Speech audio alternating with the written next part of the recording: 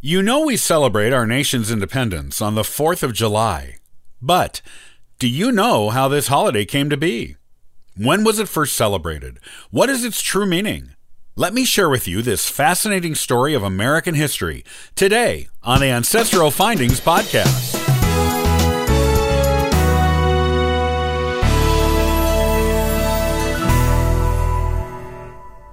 Most people know we celebrate our nation on the 4th of July. It is a national holiday just for the United States. Some other nations have their own similar celebrations, but only ours is on July 4th.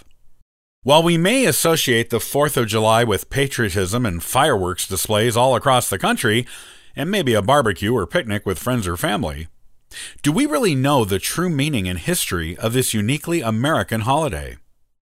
This is the real story behind the reason we celebrate the United States on the 4th of July.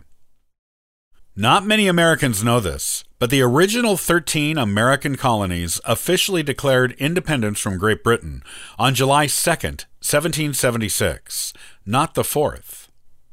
Thomas Jefferson has already written the Declaration of Independence, and the Continental Congress agreed independence should be declared.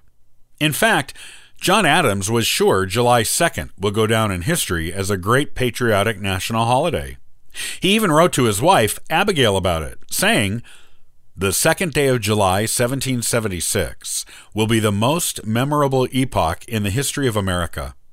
I am apt to believe that it will be celebrated by succeeding generations as the great anniversary festival.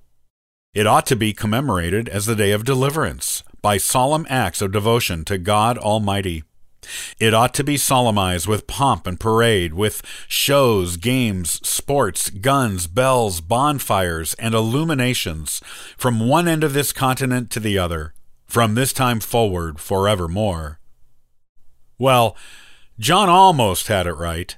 We do celebrate American independence that way, but we don't do it on July 2nd. We do it on July 4th. Why the change in date? The reason is pretty simple. While independence was officially declared on the 2nd, the Continental Congress wanted some edits to Jefferson's document. The Congress took 2 more days to revise it and then vote on the edits. The Declaration of Independence, in its final and current form, was approved by the Continental Congress on July 4th, 1776.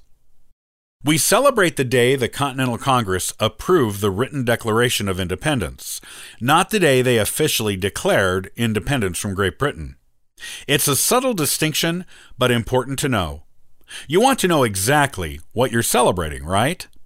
The July 4th date was probably selected because it is the date written on the final approved version of the Declaration of Independence. Everyone knows this date because it was publicized with copies of the Declaration being sent out all over the new nation. Every colony got at least 1 copy, while other colonies got more, and everyone heard about it in their local coffee houses and newspapers. That date became famous. The original July 2nd date was not well known outside the members of the Continental Congress because that session of Congress was not open to the public. People only knew about it later, from the published minutes of that session. Not everyone heard about it like they did with the Declaration of Independence. Everyone knew about that. The date the Declaration of Independence was signed is still a matter of historical debate. John Hancock, Thomas Jefferson, John Adams, and Benjamin Franklin all wrote independently of one another that they personally signed the Declaration on the 4th. However, most historians now believe it was signed on August 2nd, 1776. However, it is possible different members of the Continental Congress signed the document at different times. As a matter of historical interest, Thomas Jefferson and John Adams were the only signers of the Declaration of Independence to serve as U.S. presidents. Also, interestingly, they both died the same day as each other, July 4th, 1826, the 50th anniversary of the approval of the Declaration of Independence. Jefferson was particularly keen on making sure he lived to witness that special anniversary, as it was an important one to him in his life. One of the last things he said was to ask whether it was the 4th. When he was told it was, he was able to let go and Meanwhile, hundreds of miles away from Virginia, where Jefferson was, John Adams was speaking his last words in Massachusetts. Adams never forgot his old revolutionary friend, and though they had a political falling out with each other for many years, they reconciled and wrote to each other often in their old age. Adams' last words were that Jefferson still lived. He did not know Jefferson had passed away 4 hours prior in Virginia. The history of the 4th of July has been part of the United States from its very beginning. The very first time it was celebrated, in some manner, was on July 4th, 1777, when 13 gunshots were fired in the morning, and then again in the evening in Bristol, Rhode Island. The same day in Philadelphia, Pennsylvania, an official dinner was held for members of the Continental Congress, which included toasts, 13-gun salutes, music, parades, fireworks, prayers, and speeches. The ships in port were decorated in red, white, and blue colors to commemorate the celebration. The next year, in 1778, with the American Revolution still going, George Washington rewarded his troops with extra rations on July 4th, as well as an artillery salute. Overseas in France, colonial ambassadors John Adams and Benjamin Franklin had dinner with their fellow American patriots in Paris, France. The holiday was celebrated every year in some way or other in every colony, even while the Revolution was still going on. In 1781, Massachusetts became the first state to make the 4th an official holiday at the state level.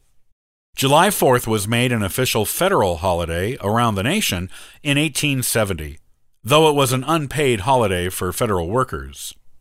Congress changed the 4th to a paid federal holiday in 1938. Even from the very first celebration in 1777, families have celebrated the 4th of July in a similar way, with picnics, family gatherings, leisure time, and even small fireworks displays. The nation, beginning with each individual colony and continuing at the national level in Washington, D.C., has always made the 4th a big production with fireworks, parades, and other public festivities. The 4th has been part of our national history from the very beginning of our independence, and we continue to celebrate it today in our modern world, always remembering it as our freedom as a nation we are celebrating.